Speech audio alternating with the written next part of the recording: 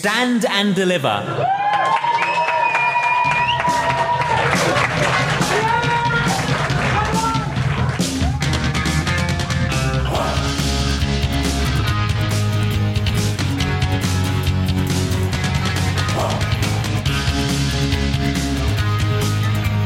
Hello and welcome to the Stand and Deliver comedy podcast with me, Rodders. It's a show all about comedy, my life as a comic, so you hear me chatting to comedians that either I've met on the road, out and about on my gigs, or I'm also the promoter of the Stand and Deliver Comedy Club up above Smoking Billy's in Reading, and some of the people we chat to have performed there. In fact, most of the guests on the show have performed at my comedy club. We run shows every second Thursday. I'll tell you more about the next show that's happening there in just a bit. But I knew I wasn't going to do a podcast for quite a while because I disappeared to Japan for 2 weeks on a trip, which it's amazing. Honestly, if you can go.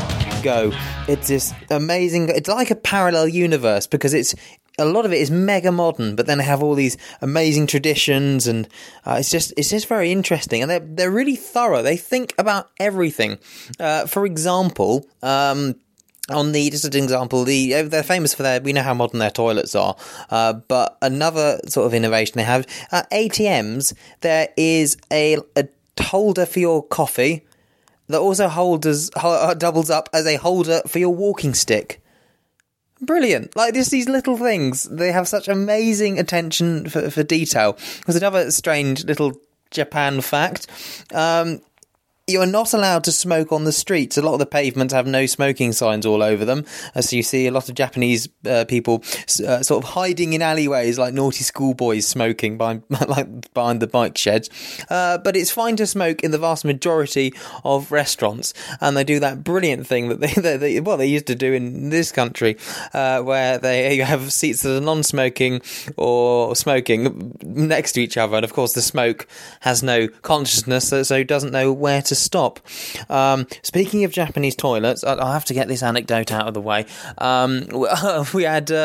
We travelled all sorts of places, and our last few days we spent in Tokyo, and we were looking up a website which was top 10 free things to do in Tokyo, and one of them was go to the Toto Toilet Company's showroom and have the free coffee.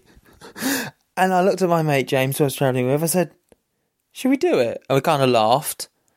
And then we actually went and did it. And yeah, we went into this hugely, very, very posh, swanky office building, walked to the reception, asked where the showroom was. They kind of smiled and smirked because they must be kind of used to tourists doing this. And we went to a bathroom showroom. We were greeted by a very polite Japanese lady who at first apologised for not being able to speak any English, and then in fluent English described the layout of the showroom in minute detail, but was too polite to mention the word toilet.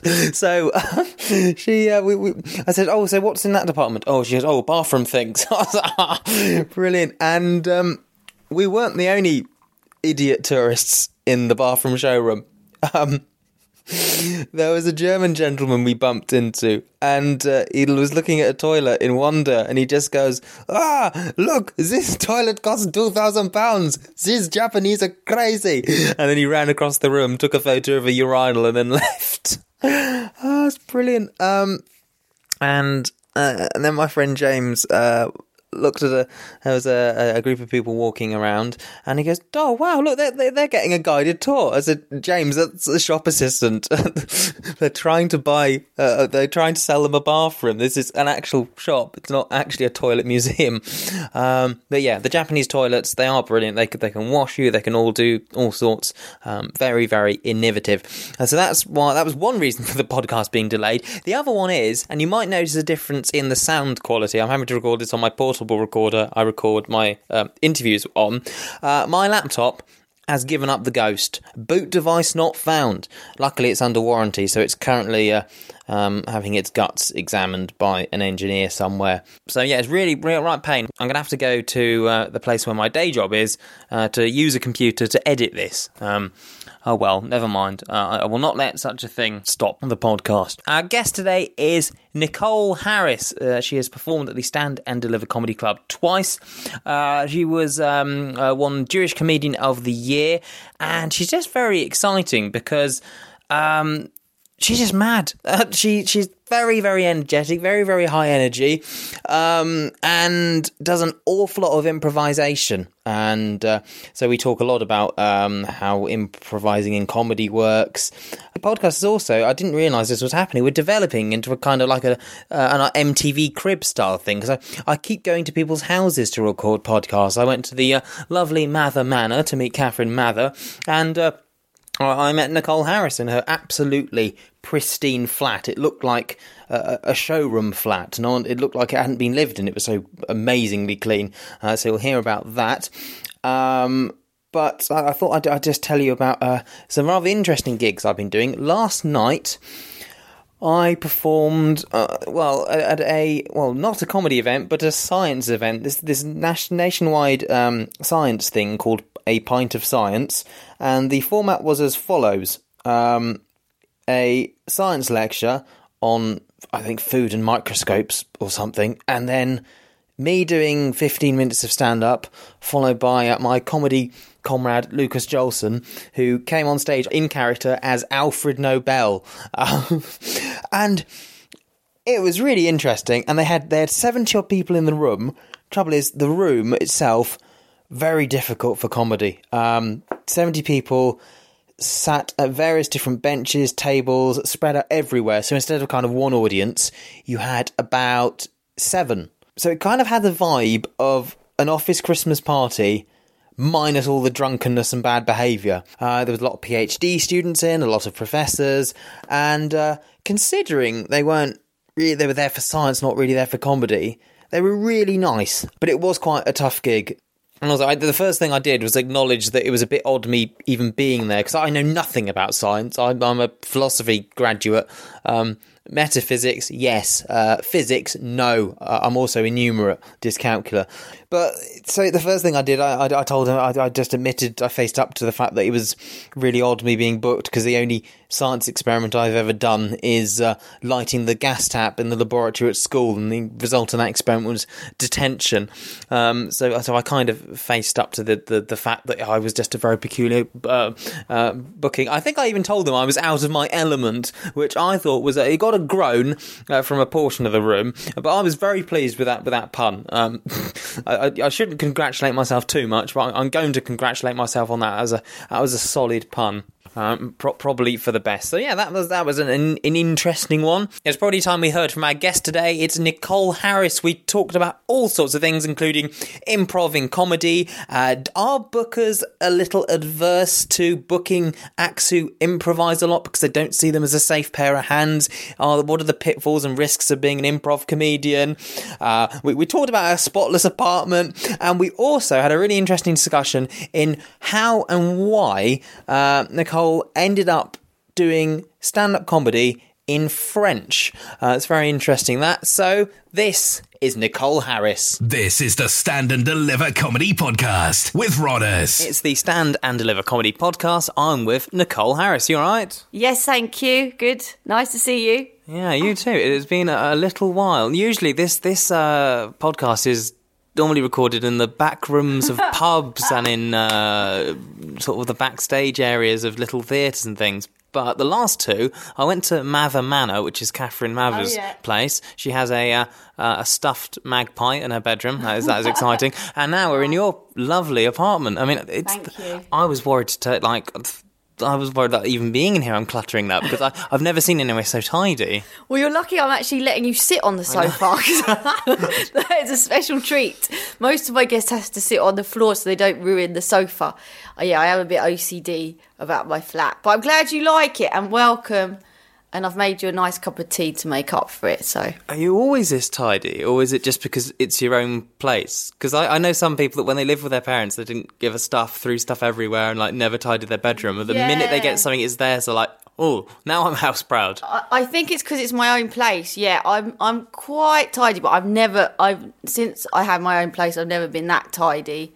I had a boyfriend once, and this was before I got my own place, and we were chatting to my mum, and he was like saying, "Oh, I really like Nicole because she doesn't stress about like tidiness, or because this is before I had my own, but she doesn't stress about. She's really cool and laid back." And my mum said, and I was like, "Yeah, that's what I'm like. My mum's not like that. She's more OCD." And my mum said, "I know Nicole. Wait until she gets her own place." And I was like, no, that's never going to happen. As soon as I got my own place, I'm like, don't sit there. Don't put that there. I'm like, yeah, I am a bit obsessive. But it's nice though, isn't it? It's amazing. It's lovely because you never know what to expect when you are invited into someone's abode. And this is incredible. It beats my hovel in Reading, as affectionate as I am about it.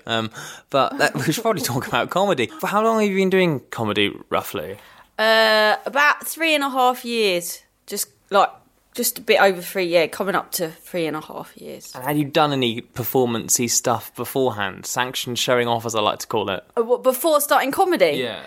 No, actually. I'd never ever done like any acting or anything before I started comedy. That's surprising. Yeah, why am I? Do you think I'm like an actor? You're like incredibly outgoing and loud. But I guess maybe you didn't feel that maybe you could just be loud without the need for, because you get. Yeah. I guess you actually get a lot of introverts being actors, because that's their little sort of release because they can play a character. Maybe you just didn't feel the need. Well, I've always been loud, even without a stage. So I've always been kind of like loud, like maybe like with a group of friends, like, you know, maybe at parties or I don't know, you know, in a social setting. I reckon I've always been kind of a bit outgoing and loud. But your mates weren't surprised when you took the stage? No. So I think, because I think I'm quite similar on. Some comedians are different on stage, off stage. I think I'm quite similar on stage to how I am off stage. So I don't think there were any great surprises there. No. Some people really have to work really hard at that. It's something I try and be the same on and off, and I find it really, really difficult. I guess maybe it's the more you think about it, the harder it is. Whereas if you just go on and... Yeah, it's just about being in the moment, I think. For me, I think that's the most important thing for comedy at the moment for me, is trying to always stay in the moment, be in the moment, and then all the rest of the stuff goes out the window, and then it just sort of kicks in if you can do that. But that's something that takes time to develop and practice and things like that. That's when I'm having most fun, when I'm kind of in it and I'm not thinking about anything else, and those sets go really, really quickly. But there's so much to distract you. Like half the time I'm back timing so I don't overrun. I'm hoping I fit my last joke in. I'm trying to work out what the audience are thinking. I'm trying to remember my material. There is a lot of like multitasking in your head going on, in the sense of you might be thinking about, you're trying to read the room, so you're trying to think, like, sometimes you've got to adapt when you're there because you think, oh, this is not working or whatever, so you've got to change the jokes that you were planning on doing. And you've got to, you're sort of observing the audience whilst thinking about that, whilst thinking about timing and stuff like that. That's all going on at the back of your head. But I think you can still do that. That's the skill. Like, I think you can still do that and stay in the moment as much as possible. So, like, I get distracted as well. You see. Yeah. So, the front row are always interrogated, or something always happens. There's always an incident. Yeah, you've seen my set, so I'm not like... No, I've seen a bit of your set, and I've seen you go off on one. You've never seen my jokes. I never get to them. But that's... I think I've watched you a few times. I think if I pieced together all the performances in my mind, I might have seen one incomplete set. One joke. But I guess it doesn't matter, does it? Because the audience don't know your set, and they don't know how you perform, so they're just seeing something. It's only comics that know, oh, we've got a set. Maybe maybe we don't look at it in the same way audience members do. Yeah, I mean, I don't really like doing jokes as much, if I'm honest. Like, I prefer it if something else happens in the room and I can just run with that.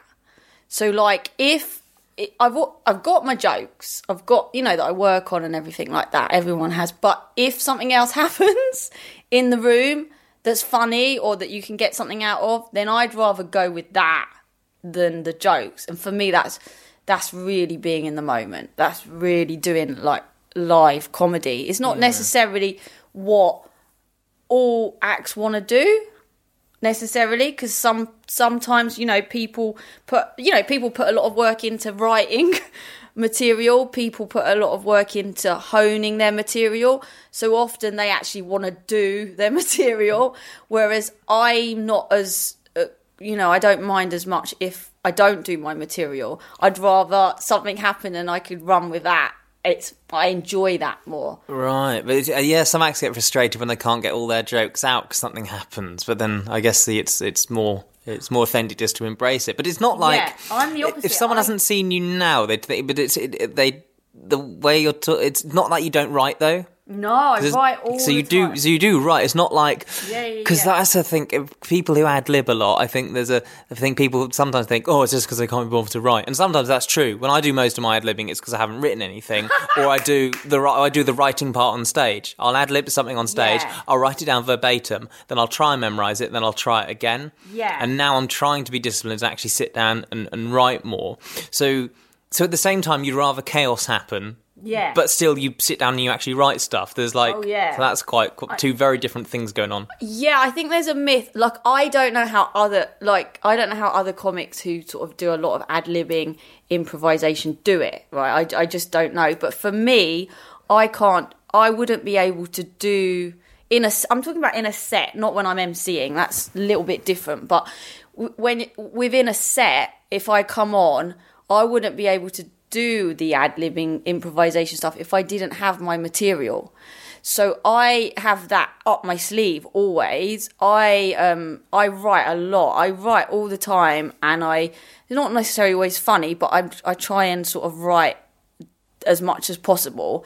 Then I'll use new material nights to test it, to hone it, like all other comedians, to get the material as good as possible. So if I use that material, then I've got it, and it's as good as I can make it. But if something else happens in the room, I think, who was it that said, was it Bill Hicks that said something like material is only there as a backup, and if nothing more interesting happens. And that's sort of how I look at it, like I'd rather be in the moment and go with something funny that's happening in the room. People generally like that because they can kind of see that it's... It's exciting. It's the advantage of live TV, the advantage of comedy that isn't on the TV, that's in a room of 100 or less, and anything is sort of allowed to happen. Exactly. Whereas, like, stuff on TV, a lot of stuff just isn't allowed to work or just wouldn't work. I've seen you've been doing comedy in French. Like, do you half French or no? I just speak it? I just speak French. Yeah, I was just born with it. No, I'm kidding. I wasn't born with speaking French. I learned French, and then I worked really hard. I had this thing in my head where I really wanted... I learned it at school, and then I stopped. And then I had this thing in my head where I really wanted to, like, really properly learn French. So I put myself back into it, and I really immersed myself. And then I lived in Paris as well for a year and a half, so I learnt... I speak lots of French there. Speak lots of French. Wouldn't speak English with anyone, like, refused to speak English. Wow. What, just because you wanted a challenge, or you particularly like the country, or both, or...? No, because I wanted a challenge. I love the language. I think the language is beautiful, and I'd started learning it at school, so I had a really good base. Like, I mean, I started learning it. I don't know how come I ended up going to school where they started teaching French at, like, 6 or 7 or something to the kids. So I had, like, a good base, and then I did it at GCSE, and then I stopped, and then I went back to it. And I just think it's I wanted to learn a second language, and I already had that, so I thought, let's do that. And I just think it's a beautiful language, so... Doing comedy in French, though, was that like a sort of a target, like, oh, if I can speak well enough to do comedy. And I just want to know, is there stuff in French, types of jokes that work better in French because of the way the language is? And are there, because British seems to be, I've got the language wrong, English, I can't even speak my own language. English seems to be, it's really good for puns, because there's every single word is about 100 synonyms, there's loads of weird grammatical things that you can play off, so are there some things that are better in French? Well, interesting, I had this discussion last night with a comic, because I did actually did a set in French last night. I haven't done many sets in French. That was only like my second. And what I did was I translated the jokes, and there are some jokes I think don't work as well when you translate them into French. And I learned that from the first time I did it. So I didn't use those jokes. The ones that I translated into French, I thought worked well. And some of them did. They did work well. But there was one joke. There's one joke I have that is weird, because from the first time and the second time, I'm sure it works better in French, which is just, I wouldn't have thought that. So there's some jokes that work better in French, and there's some jokes that work better. Is there any rhyme or reason? Is it one-liners that work better in French, or is it a type of humour? Because there is different humour for different places. Yeah, well, last night I was pleased, because listen, the thing is, all you can do is be yourself. It's back to the first thing that we were talking about that drives me, and I think it drives me is like trying to be yourself, be in the moment on stage. And it's the same, I think, if you're doing a set in French. You know, I mean, obviously, is your ad-libbing hampered a bit by the fact it's a second language? Yeah. Is it like you're having to slow down and think more, and then suddenly the moment's gone, so it doesn't work as well? It sounds really scary. So last night I was like, I rehearsed my jokes. Like I met up with a French friend before who was on the show, and we were going through like, do I say this or? And I thought, you know what? And I even said, like, I'm not going to do any ad-libbing. Like, I'll just do the jokes because it's in French. And then what happened? That didn't happen. So I did some ad-libbing in French, right, which I was quite pleased with. But there were one or two points at which I thought, oh, okay, I'm going to stop here. Whereas I think if it was in English, I'd have probably gone further with that ad-libbing, but I didn't. I just kind of stopped and then did the next joke. You must be pretty good at speaking it if you can ad-lib and go off piece of it and mess around. Were you doing crowd work with it? Yeah. So I was talking to. I mean, I'm all right. Yeah. I mean, I guess I used to be a lot. I guess I used to be maybe more fluent, but I practice. I try and keep it up. So just like talking French to like people here and stuff like that. So I guess that's the best way, being conversational, isn't it? Because if you're actually talking to people, because there's one thing learning it, but then knowing how they actually speak. Oh, it's completely because I bet there's like, I suppose with English there'd be all sorts of slang and all kinds of, maybe they speak a bit faster, because that's the first thing everyone says who's learning any language, like, oh, don't they speak fast because your brain hasn't tuned into it yet. So and sometimes they still speak too fast for me. Like there was a comic last night who was, every single time I see him, I'm just like, what the? He just speaks too fast, right? But most of them I'm okay with. But then learning a language is very similar to like what I was saying. It's about being in the moment and not thinking about it. I know you want to think about it, but like trying to get your subconscious to absorb, trusting that your subconscious is kind of learning and is picking things up. Obviously, you've got to pay attention. But the way I tried to learn it, I mean, I did learn it at school, so I did like the grammar and stuff. When I tried to do it in Paris, was trying to like almost let my subconscious absorb that, you know. So like I wasn't going, oh, how do you say that? And it's the same with the pace at which people speak. Even though like I used to listen to the French radio and just understand nothing because it's very fast. But in my head, I kind of like did it as like a bit of a meditation thing, and I said, don't worry about not understanding it, just try and understand the rhythm of it. So that at least you're used to hearing the sounds, I guess. Sounds, and then eventually you start to hear little words out of this. It takes time. It takes a practice. You have to be consistent.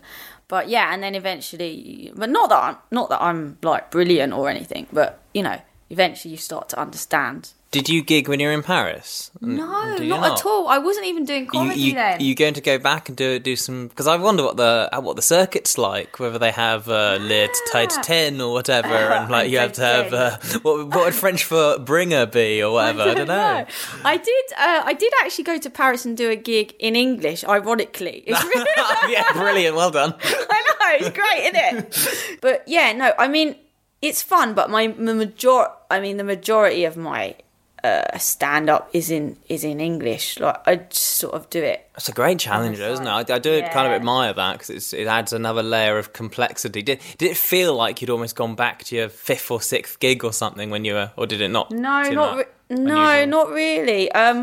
No, because I think, funny enough, when I lived in Paris, it was before I did comedy, and for some reason, I'd always wanted to do comedy. And when I was out there, I had a little sort of vision of me doing stand-up in French. And I really wanted to do it, but I didn't know how to do it, didn't know how to get into it. And last night I thought of that and I thought, wow, that's kind of, that is something like that I've done it. But I think it wasn't really like my first or second gig because I translated the jokes, so it wasn't like new material.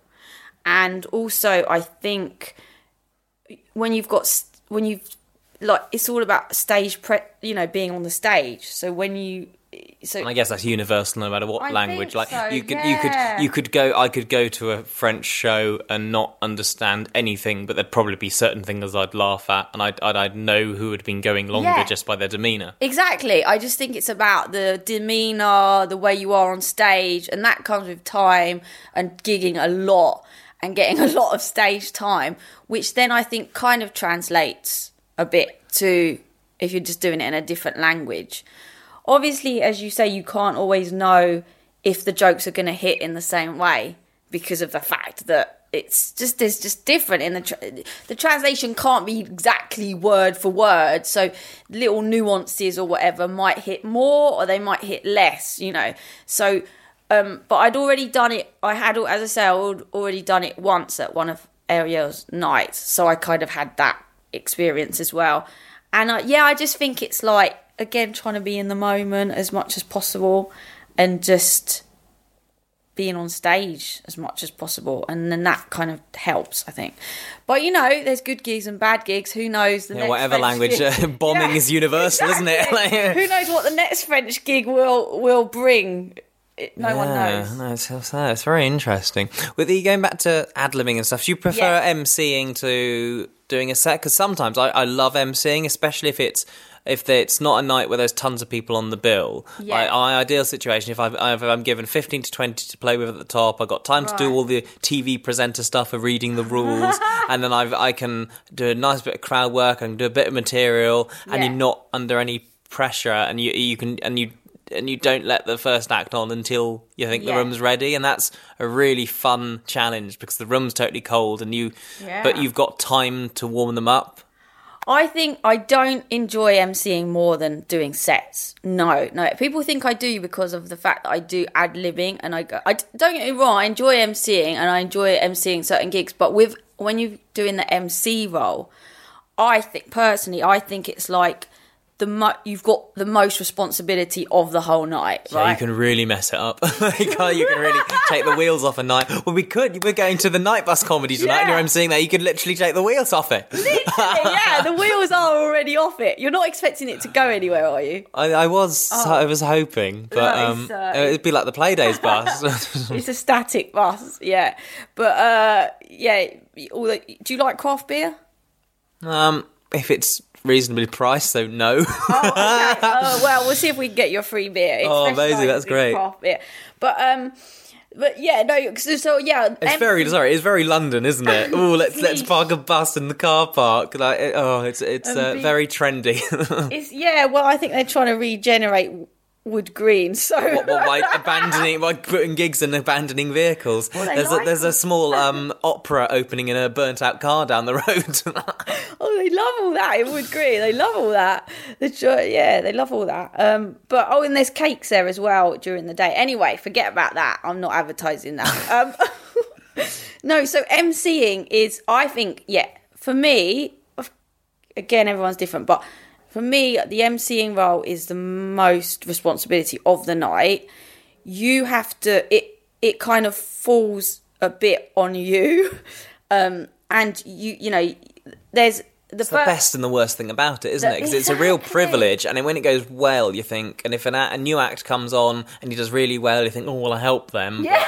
But then, like, if you hit the wrong note, then you're like, ugh. Yeah, so you've got to balance all of that. You've got to, your ego's got to go completely out the window, completely, because it's about the other acts. Yeah, and absolutely. It's about making the night the best you can possibly make it, and it's not about you and how it shouldn't be anyway. So, but it's also about you've got to be watching everything. You've got to try and work out, should I do a bit now, or should I just bring on the next act? What's the energy like in the room? How's it going? How long have they got? How long have I got? Are the guests getting bored? Do they need a break? You know, just so many things to think about. And also you need to be, as the MC, I'm sure some MCs do it differently, but generally I think you need to be like the nice one. You need to be the one who, you know, gets on with the crowd and is nice at the beginning. So before you go, so in my set sometimes I'm always nice, but the pressure, they've already been warmed up by the MC, and so you can get away with being slightly more abrasive. Whereas you can't just go on and upset them, or it sort of pulls the floor out from under the first act. You can never do that. Like your role is to be everyone's friend in a way, and it is for me when I do a set as well. I like to connect with people, and there's not that much of a difference of how I am with the audience, but there's just a little bit more extra. You have to think about it a little bit more, what you're saying, and and you're on the whole night. You know what I mean? Like sometimes, you'll do a set and you'll be like, "Oh, okay, right, okay, I can relax now." But you can't relax the whole night. The whole night you're there. So it's more energy, it's more responsibility. It's ad-libbing, but it's for me it's a different type of ad-libbing. And so I think there's more pressure being the MC. So it's not like I just wanted, I prefer being an MC to doing my set, even though I do similar things in my set. It's all the little stuff. Like I know some very good acts who really don't MC very well because they think, oh well, I've got to be funny, and like the booker knows they're funny, so it's like and doing the dull stuff like telling them to buy tickets for next month, telling them to switch their phones off, all that stuff it's like so important. Yeah. But some people are so fixated, they treat it like their set, so they just want to go out there and be funny, and sometimes that's to the detriment of the night. But I don't like it. Have you heard people say, oh well, you don't even need to be funny as an MC? I think that's rubbish. I mean, if I booked an MC and they weren't funny, I'd be a bit miffed. I can see what they're getting at. I think they're trying to say that there's other elements that are very important, like doing the rules and all the admin. I don't think the rules and the admin are the most important, mainly because sometimes I forget to do it. But no, they are important. Sorry, they are important, but they're not they shouldn't be at the detriment that people don't realise. So that they shouldn't, I don't think, break the flow of the MC. You've got to make them laugh first before you give them instructions. I don't think you should come on and go. It's a weird. I describe it as being an MC. It's like you've got to be someone's teacher and their best mate all at the same time. So it's a really weird balance. So yeah, exactly. That's what I mean. It's the most difficult job. I think the whole thing about being funny and things, that comes maybe from the fact that, as you say, there are other elements involved, and it's the thing is the audience are often funny as an MC. You know what I mean? If you can get it out of the audience, so the more observant you are, the better. I think 100%. I mean, again, everyone's different, so people will be going, "Oh, that's not how you do it." I'm not saying this is how to MC or anything, but I'm just saying for me, is being interested. I am genuinely interested in the people there. Yeah, how boring would your job be if you weren't? Could you imagine? Yeah. Like, I don't see the. I'm not sure if all MCs genuinely are interested in finding out. It's a huge amount of people skills, isn't it? MCing. I think, and it's no wonder that a lot of comedians have day jobs in call centres and do that kind of thing as well, because it's all the same job in many respects. Yeah, it's about making for me, it's about, I should not have to say for me, just understand that I'm talking about for me. Yeah. Well, everyone does it different. That's the point, isn't it? Like, if every MC did the same thing, like, what'd be the point in booking a different one? Like, It's fun that people bring different stuff, isn't it? Yeah, but for me the most important thing is about being in the moment, making a connection with people. That's important for my set as well. But it's especially important, I think, when you're being an MC, to make that connection with the audience almost straight away, to put them at their ease and to know, like, we're going to have a fun time, let's all work together with this. So that takes the pressure off a bit of you going, oh, I've got to be funny. Because actually, as a human interaction, the sort of person that you are is going to kind of bring that out of the audience anyway. Most of the time, a lot of the time with MCing is the audience being funny. Them saying something really funny and everyone will laugh, and then you can kind of run with that. And then if that dies down, or you might be, obviously can add to it yourself and then someone else saying something funny, and then you're building up this kind of energy, this rapport between the audience. I think that, to me, is what MCing is about.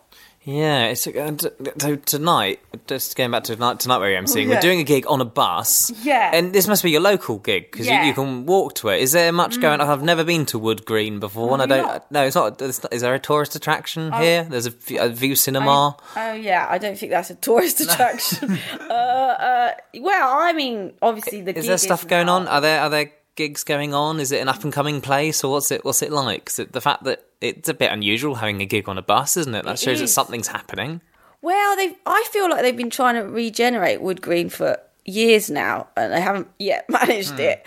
But hopefully, this is a sign maybe that it's getting a bit niche. That the bus attracts people who are like local to the area, but they want like something different on a Sunday night, and it is a good atmosphere. I mean, I hope it's good tonight. Like after this, yeah. Like you never know. Trouble is, that's the gamble with comedy, isn't it? Yeah, and that's the worst and the best thing about it. Like if it was always like if you want to do the same thing every night, you become an actor and do a play, I guess. Yeah, I mean, I think it's about I mean, when you're doing sets, obviously the more consistent. It's about consistency often.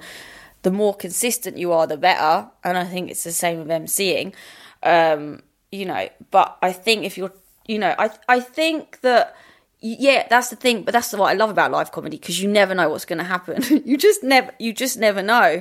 And it's often great. Like, it's often something, it can be something little, like, it can be something tiny, like, oh, I don't know what happened last week. Someone was just eating pesto and pasta randomly, like, on the bus. Rude. I know, how rude. So, like, you can talk about that, and, it's just, like, little things that you never know what's going to happen. And that's why I love live comedy. But, yeah, obviously, it can have its disadvantages as well. I'm excited about it. I just hope they've left the handbrake on. Well, definitely. There's no wheels on it. Oh, phew. So I hope, I'm a bit worried. I don't know what you're expecting. It's a bus, but it's downstairs is a converted bar. So that's where you get. I think I've seen one at the All Points Eats Festival in Victoria Park. Like I think I've seen converted buses. Yeah, it's like the one in Edinburgh.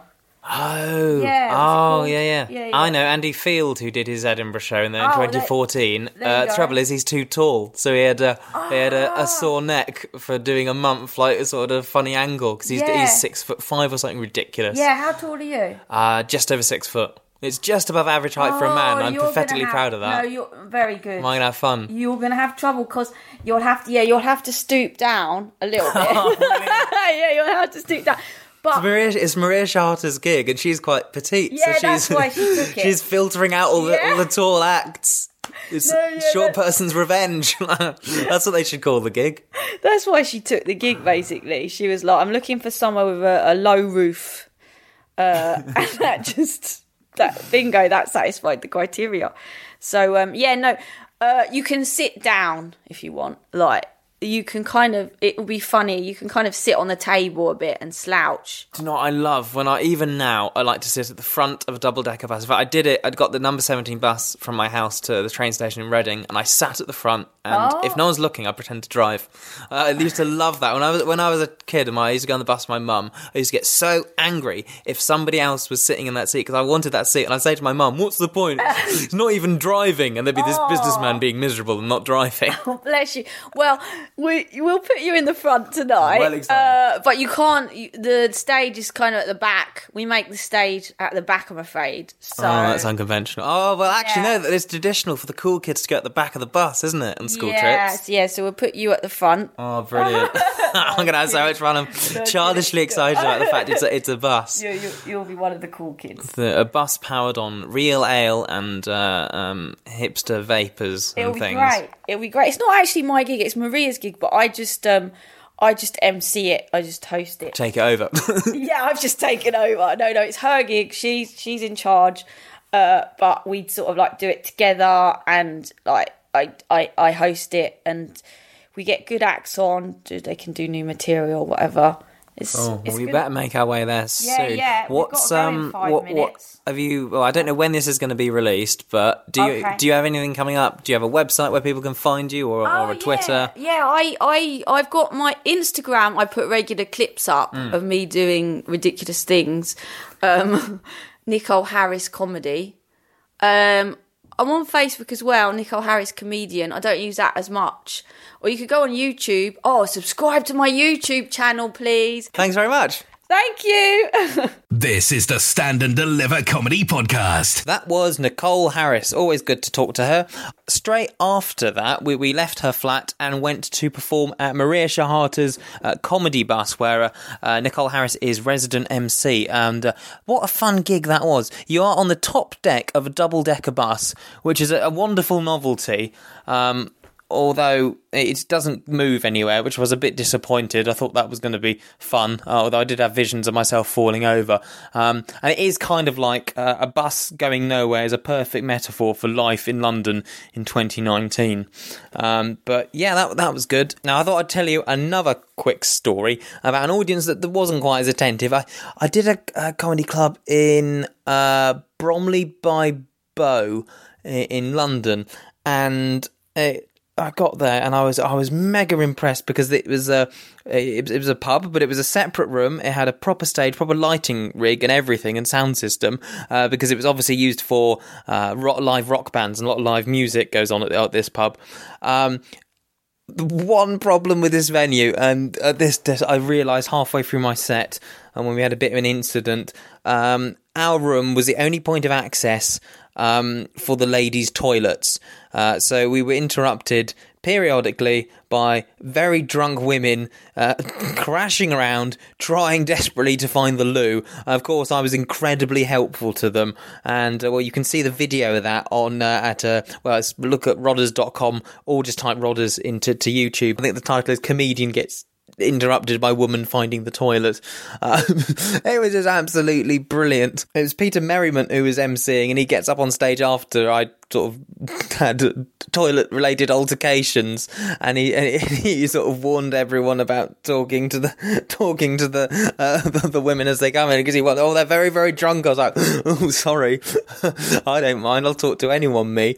Right, so let me just tell you quickly what's happening at the Stand and Deliver Comedy Club. I'm really excited. I'm always excited about the show, but I'm particularly excited about June the 13th. I will be emceeing, which is always a terrific fun, and our headliner is none other than Trevor Locke. He's been on the TV. He used to be on the radio with Russell Brand. He's very, very unique and absolutely incredible, or as the Time Out magazine call him, hilarious, and I'd agree. And we've got support from Martin Durchov, and Darcy Silver will be there as well, plus a few more acts. That's on the 13th of June.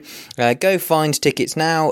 Look up the Stand and Deliver Comedy Club on Facebook and click the big blue Book Now button. I'll just give a few highlights of my own gig diary because I don't really know when I'll be able to upload this podcast. I'll do them like way in advance. On the 29th of June, I'll be at Cafe Mode on Endell Street in Covent Garden. The first show is at 8:15, and then there is a late show as well. I'll be doing both of them. And so if you don't understand my jokes in the first show, you can have another go in the second show and do some revision during the gap between the shows. That'll be fun.